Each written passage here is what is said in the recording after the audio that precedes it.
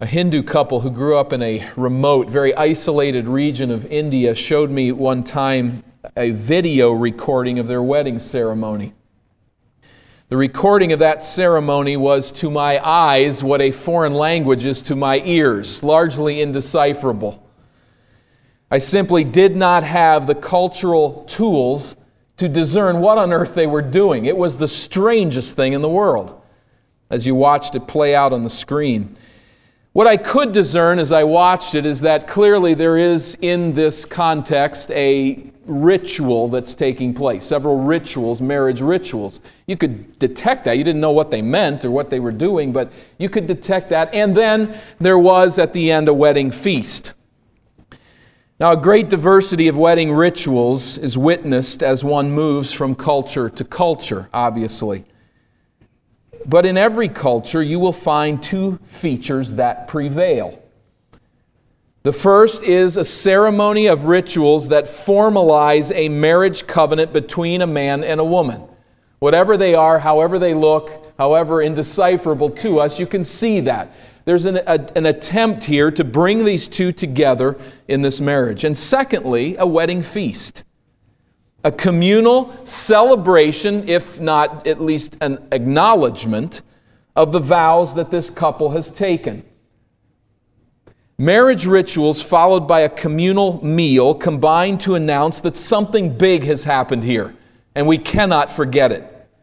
Something this particular assembly of people must never, ever forget. And so we sit down to eat with one another, and we formalize this relationship through ritual. Now, as we come to the 24th chapter of Exodus, we find the nation of Israel participating in these very rituals, these two basic ideas.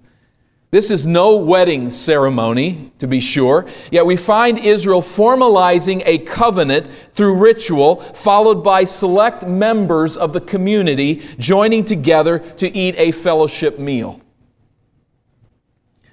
And what should give us goosebumps, I think, is that Israel formalizes this covenant relationship not with another nation, but with God.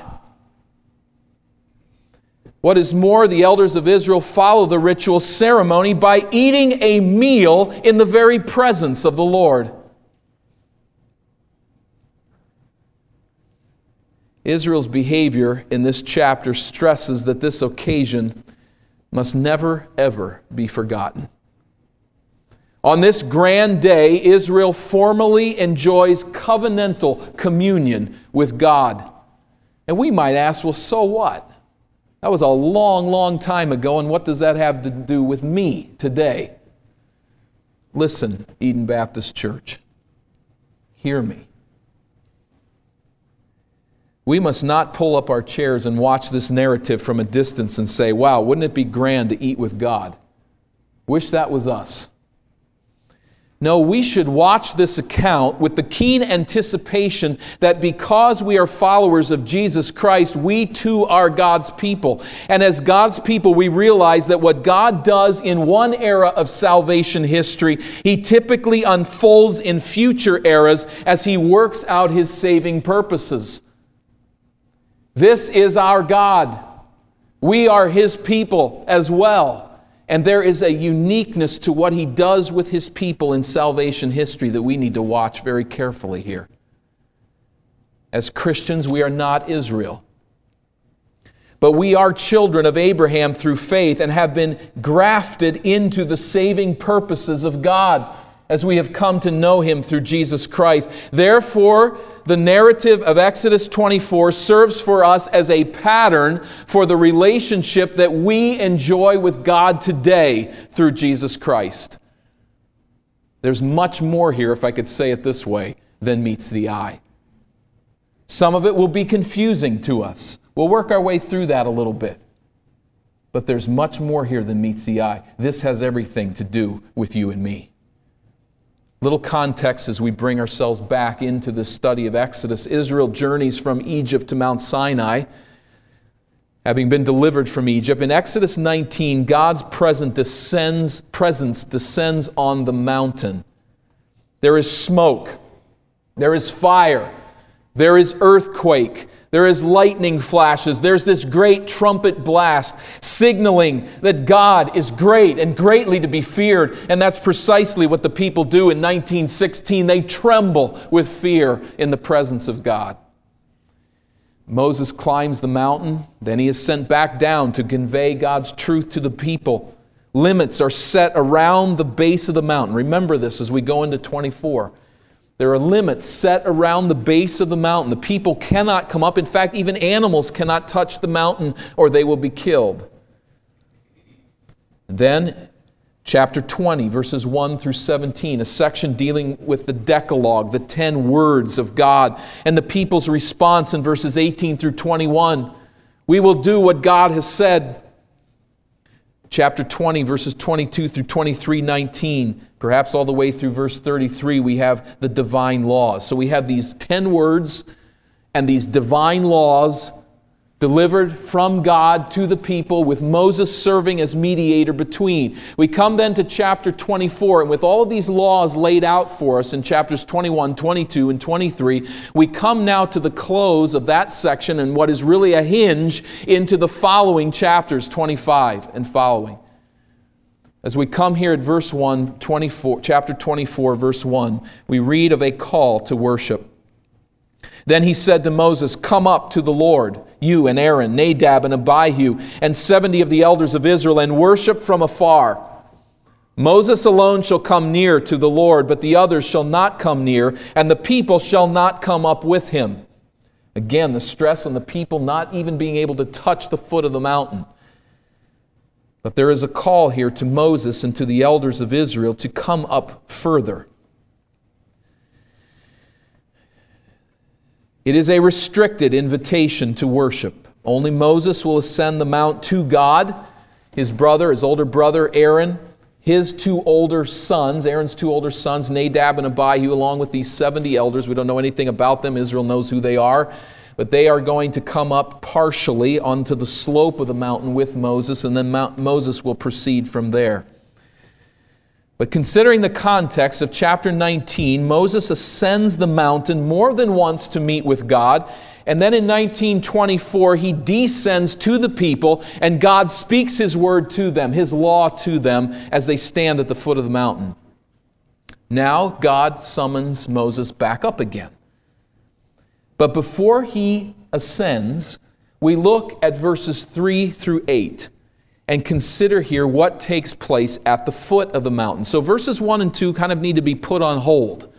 God says, Moses, come back up the mountain. Hold on to that thought here, and let's consider what is going to take place now at the foot of the mountain, verses 3 through 8. Verse 3, Moses came and told the people all the words of the Lord and all the rules. I'm not sure, this appears that it possibly links back with chapter 19, but at any rate, there is the teaching of the Word of God from the mouth of Moses. He reveals the Decalogue to Israel in 20:1 through 17, and the law in 20:18 through 23:33. He tells the people the laws of God. And, verse 3, all the people answered with one voice and said, "All the words that the Lord has spoken, we will do." Draws our attention back, doesn't it, to 19:8. Remember, before even hearing the law of God in 19:8, the people said, "We will do it. We will do what God says. We will obey His law." And now they've heard the Word of God, and they say it again. We will do what God calls us to do. Israel trusts in the goodness and trustworthiness of God and enters covenant with Him. We will obey. 19:8, 24:3. We will obey. A second time they say it. Verse 4, and Moses wrote down all the words of the Lord. What God had spoken, apparently in the hearing of all Israel, as Moses stood among them in chapters 19 through 23, Moses now puts down in writing. Mosaic authorship of this section of Scripture is a great trial to the critics of Scripture, but the Bible doesn't have any problem with that. Moses wrote these things down. He's the author. This is a formal, written record of God's requirements for His people. It is an external, objective Word of God. This is not a religion of subjective experience and feelings. Those feelings and the subjective element of it come with the knowledge of God, but they always start with His Word. His Word stands as an external, objective witness to who He is and how we are to relate to Him. His Word stands solid. And we must come to that Word and feed on it. And Israel says that they will. They are thrilled to do so. Now, what Moses does next proves awfully strange ritual to us. Thus far, we understand the Word of God, an agreement to obey God. We walk in that world every day of our lives, knowing the external Word of God and our need to obey Him. But notice what Moses does now. It gets a little bit weird for us. Middle of verse 4, he rose early in the morning and built an altar at the foot of the mountain and 12 pillars according to the 12 tribes of Israel. And he sent young men of the people of Israel who offered burnt offerings and sacrificed peace offerings of oxen to the Lord.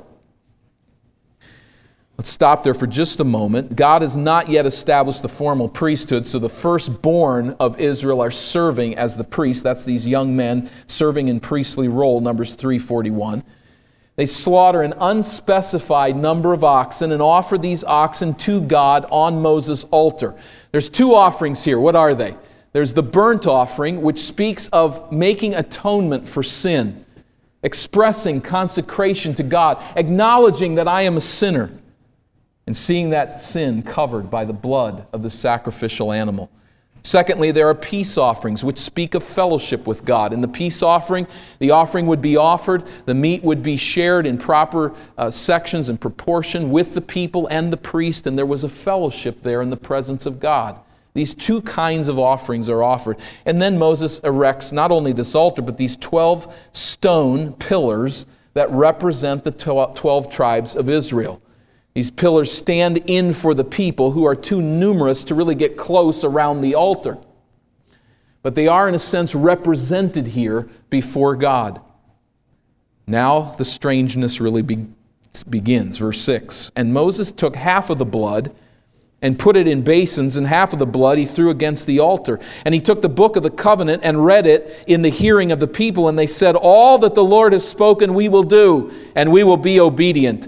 And Moses took the blood and threw it on the people and said, behold the blood of the covenant that the Lord has made with you in accordance with all these words.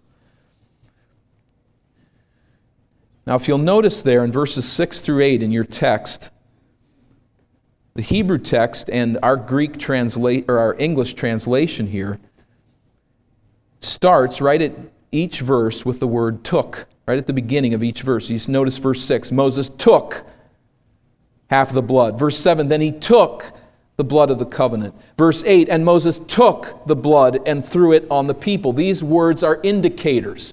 What we have here is a threefold ceremony. There is the throwing of blood, followed by the reading of the book of the covenant, followed by throwing of blood again. We needed to do a little bit to decipher this ritual. It's not something I hope you were doing last night or anytime soon, throwing blood around. So what does this mean? What's going on here? First, blood is thrown against the altar. And you notice here in verse 6 that it is half of the blood. Half of the blood that comes from these sacrificial animals is thrown against the altar. There's only one way that Israel can enter covenant with God, and that is for Israel's sin to be atoned. The wages of sin is death.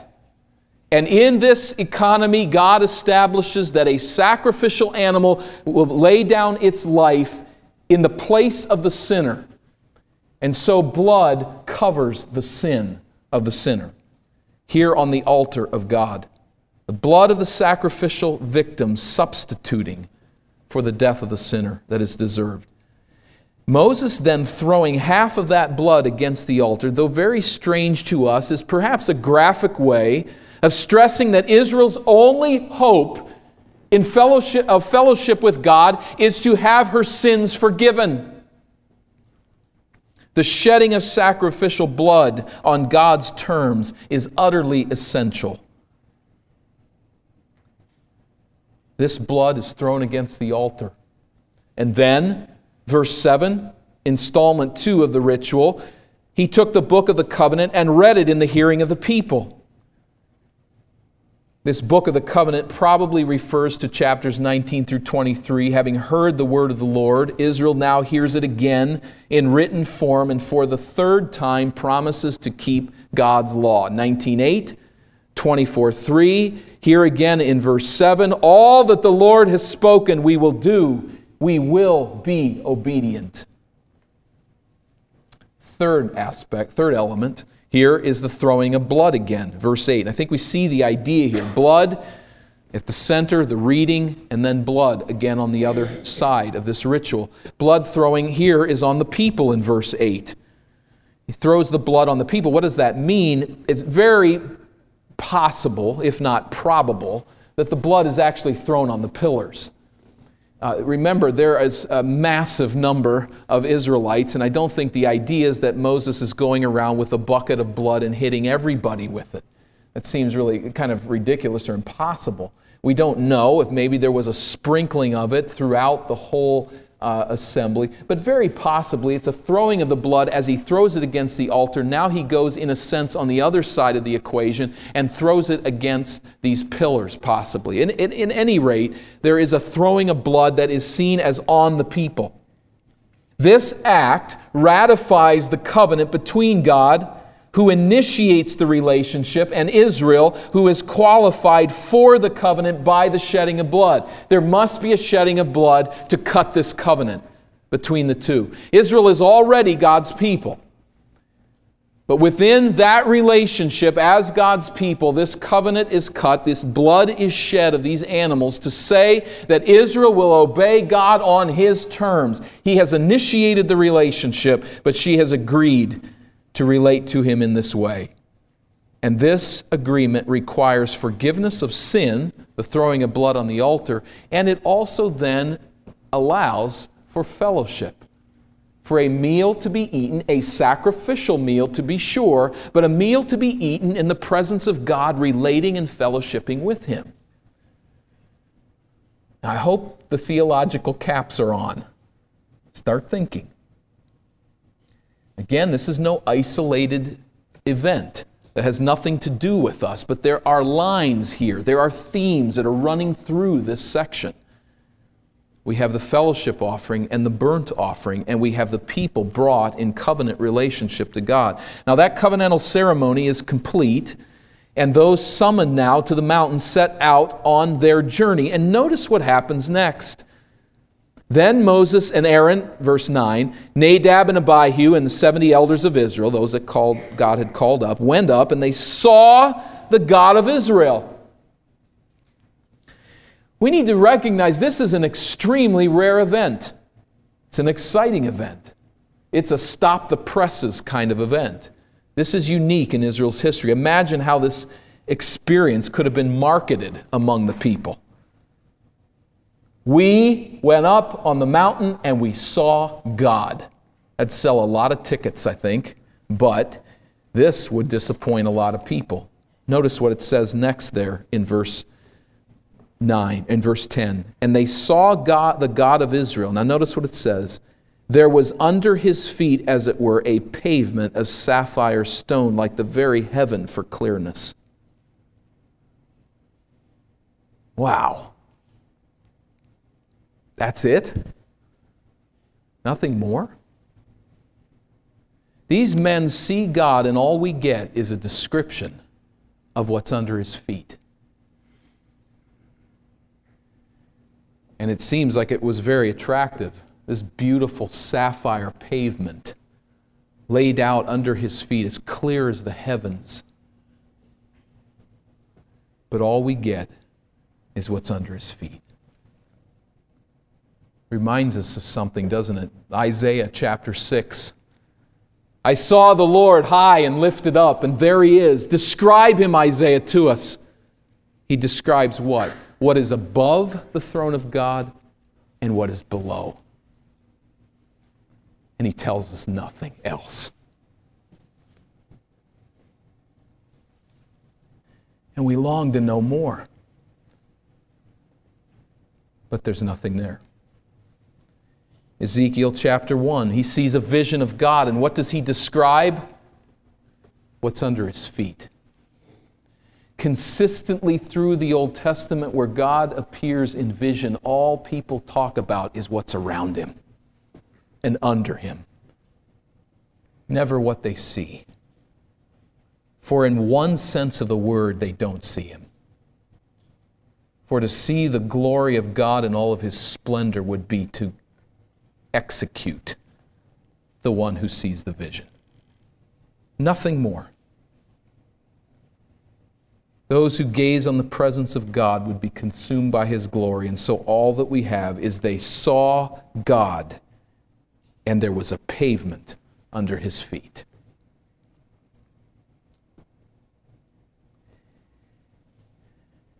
And they deserve to die for seeing even what they saw. As sinners walking into the presence of God, they deserve to be destroyed on the spot. And that is why verse 11 says what it says. That seems a little strange to us, but notice verse 11. And he did not lay his hand on the chief men of the people of Israel. They beheld God and ate and drank. What do you mean he didn't lay his hand on them? That's a phrase meaning he did not execute them. He did not exercise discipline against them. Of course he didn't. He invited them up into his presence. But both are true. He invited them up into his presence, but anyone who walks into the presence of God deserves to die on the spot because of our unholiness and the splendor of his glory. But he did not stretch out his hand to judge them. It's a word of grace. In fact, they behold God and eat and drink together in fellowship with him. It was universally understood that to gaze upon the glory of God would mean one's death. We consider it in various places. Jacob, Genesis 32 and verse 30. The parents of Samson, Judges 13 and verse 20. The people of God knew this. To see God in all his splendor means death. But we have here this remarkable sparing of these people. It reminds us in a sense of the account of Esther. Remember, she comes to the king and unbidden can die should he choose. But he holds out his royal scepter to Esther. That is in a sense what we have here. God holding out his royal scepter and accepting these people in his presence and communing with them as they eat and drink. Oh, there's great truth here. I thank God for this verse because it says that the sovereign holiness of God is not incompatible with his loving presence among his people. They ate and drank with God. This fellowship meal celebrates this covenant relationship between Israel and God, and it is celebrated in God's gracious presence. The food supply very likely being the peace offerings, which were eaten in fellowship with the priests before God. Here they eat with Moses and Aaron, Nadab and Abihu, the priests before God, communing with God as they eat. Following the meal, God summons now Moses to journey or to ascend back up on the mountain, and we read of his journey, a journey closer in, beginning at verse 12. And the Lord said to Moses, "Come up to me on the mountain and wait there, that I may give you the tablets of stone with the law and the commandment." It's hard to know how verse 7 and 4 relate to verse 12. Moses has already written down and spoken the truth of God. Perhaps there's two copies. Perhaps what Moses wrote was just the unofficial copy, and God gives him the law on the mountain. At any rate, we know that the word comes from God. And this is the purpose for Moses going up into the mountain. Verse 13, so Moses rose with his assistant Joshua, and Moses went up into the mountain of God. And he said to the elders, "Wait here for us until we return to you, and behold, Aaron and Hur are with you. Whoever has a dispute, let him go to them." As far as he knows, he's left things in good hands here at the bottom of the mountain as he heads up to meet with God, and will be here for some time. Apparently, Aaron, his sons, and the 70 elders descend back to the people down the mountain. And Moses proceeds. Verse 15, Moses went up on the mountain, and the cloud covered the mountain. The glory of the Lord dwelt on Mount Sinai, and the cloud covered it 6 days. 6 days wait as Moses ascends into the cloud to meet the Lord. Middle of verse 16, and on the 7th day he called to Moses out of the midst of the cloud. Now the appearance of the glory of the Lord was like a devouring fire on the top of the mountain in the sight of the people of Israel. Moses entered the cloud and went up on the mountain, and Moses was on the mountain 40 days and 40 nights in the presence of God. So the people are there at the foot of the mountain. They can clearly see that the mountaintop glows with fire. They continue to relate in fear to what they see in the presence of God. It's a vivid reminder of His dread fear and His glorious splendor. Yet Moses lingers there in the presence of God for 40 days and 40 nights, receiving the instructions that we will find in chapter 25 for, as some have put it, how to take this mountain with you. That is, in the instructions given in the tabernacle, the glory cloud will descend off of Mount Sinai and will go where? That glory cloud will be over the tabernacle of God. And wherever that cloud moves, Israel moves, but the tabernacle goes with her in her midst so that she may go with the presence of God wherever she goes. Moses will not return until chapter 32 and verse 15. But as we consider this particular account, we have to say certainly there's some strange ritual here at the foot of this mountain, to be sure.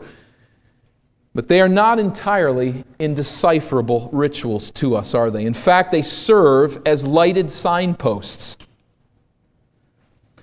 These rituals that we observe here and this covenant meal in communion with God are actually rich themes that burst into glorious display on this side of the cross. They're not isolated events for us. Think for a moment.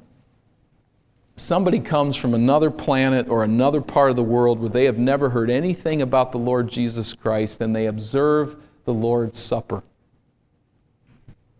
Or perhaps even more difficult, they observe a Passover meal. There's an awful lot there they're not going to understand. It's just going to go right over their heads. But listen again, and listen anew to the words of Jesus as He celebrates the last Passover meal and says in Luke chapter 22 and verse 20 this: "This cup," hear it, "this cup." Why does He use cup? Why not juice? Why not wine? Whatever word we use there. Why not that? Why cup? This cup is poured out for you. And it is the new covenant in my blood. This cup poured out for you is the new covenant in my blood.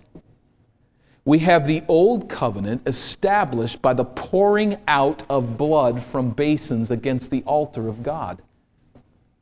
Jesus speaking of His death as the pouring out of His blood.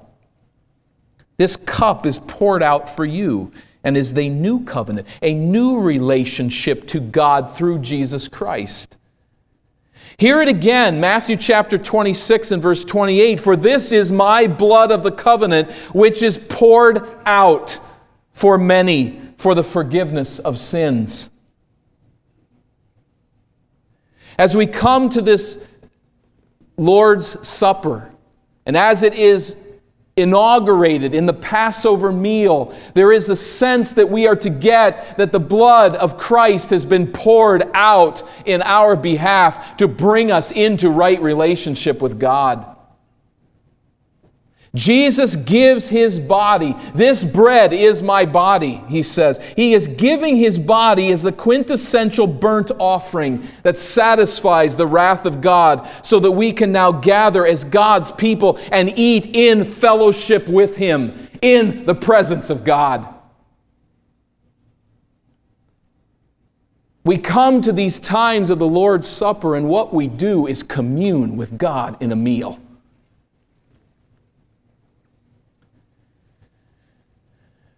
Peter is not throwing away words either when he speaks of the believer as the elect of God, chosen according to the foreknowledge of His foreknowledge, hear it, for sprinkling with His blood.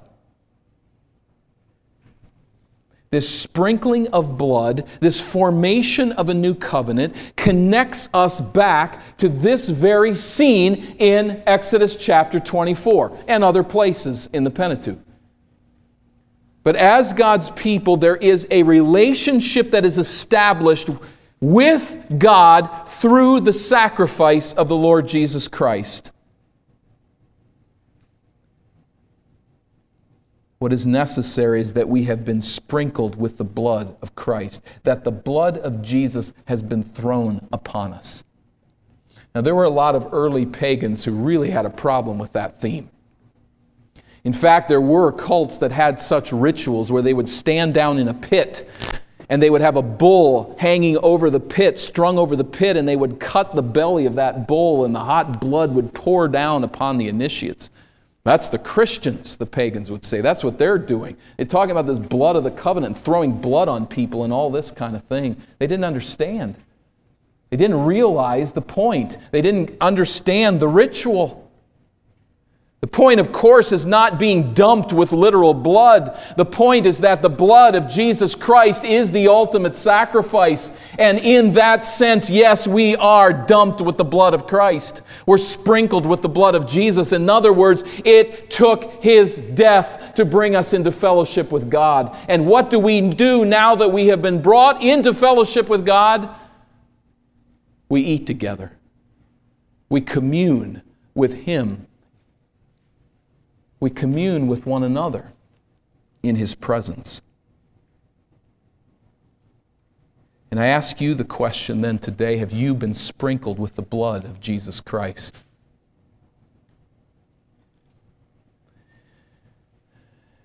Have you been sprinkled with the blood of Jesus Christ?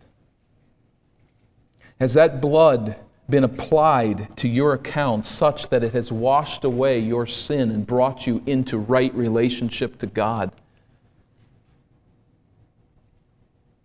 If you have not come to that place of receiving Jesus Christ as your Savior and understanding that His life was given in your behalf to pay the penalty of your sin, then you are without Christ and you have no fellowship with God.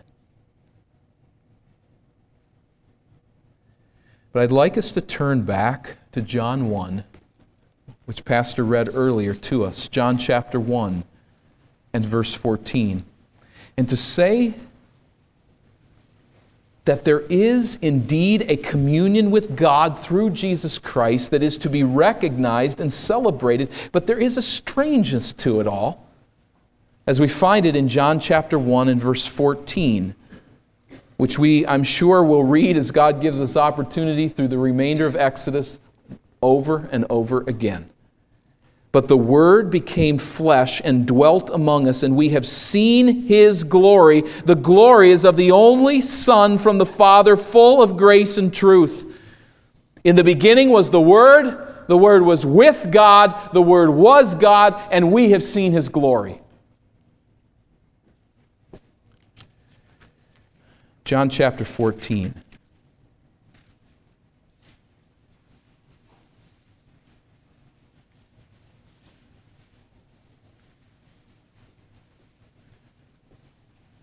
Jesus says to Philip, "Whoever has seen me has seen the Father.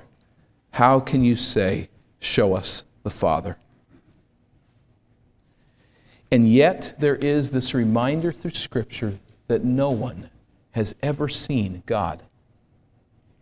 So what is it? The tension remains.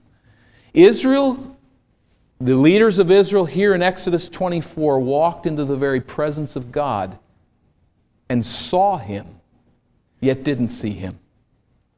And in the person of the Son, we see God, and yet there is a distinction from God. That is, Christ is a distinct person. He is the Son who shows us the Father. The tension remains. Never, it would appear, will we ever be able to fully view the glory of God. He dwells, as the song we sing often, in inapproachable light.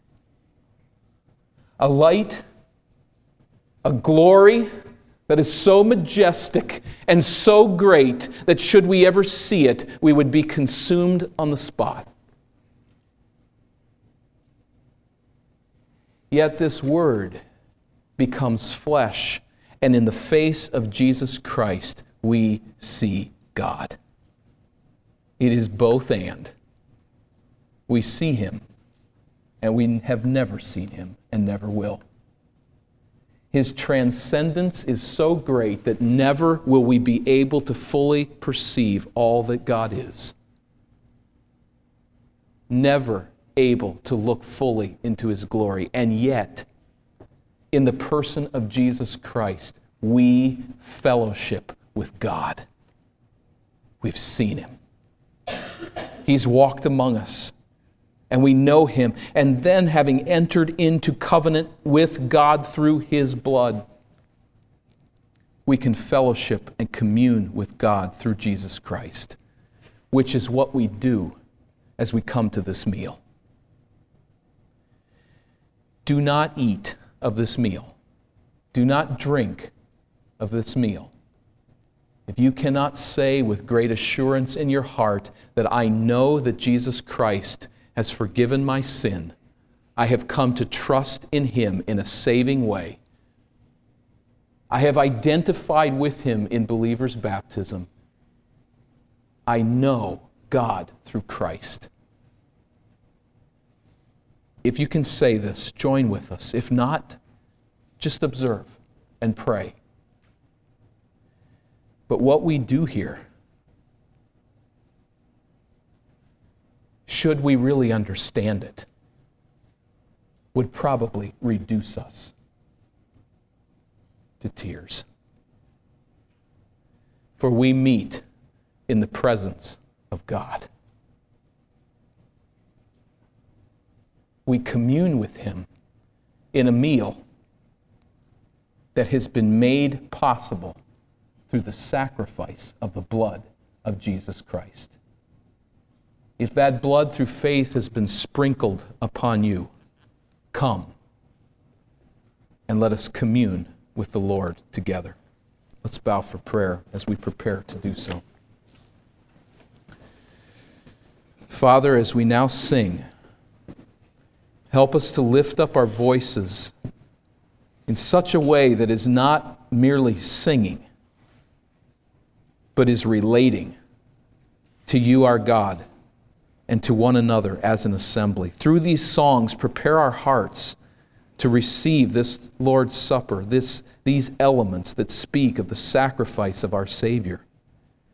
And I pray that in this moment, in this time together, we would not treat this lightly, but truly and genuinely commune with you, our God and our Savior, and with one another, the body of Christ that you have redeemed for yourself.